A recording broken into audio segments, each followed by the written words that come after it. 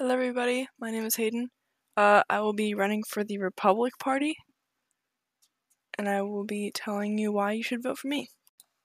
What I will be improving is you will be able to choose what you learn, high-performing students get more benefits, and a more abstinence sex ed. So first off, why should you vote for me to be your candidate winner of this? So, as you all know, we are all seniors. I am a senior. I am part of the class of seniors that gets to make their entire 4 years through this school.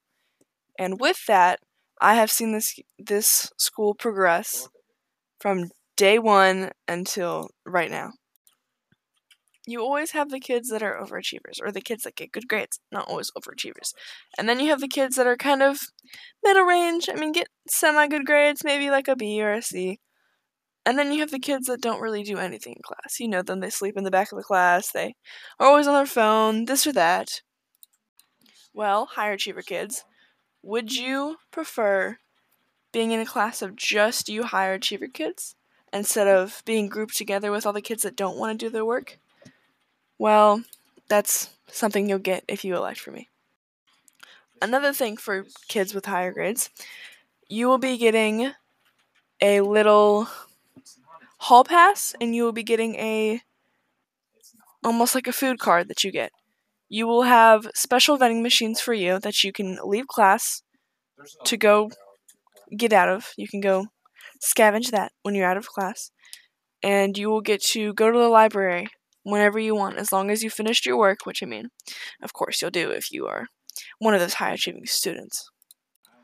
Now, for the more abstinent sex ed. Do you feel uncomfortable when you're being taught all these things about un-okay subjects? Well, don't worry. You don't gotta do it anymore.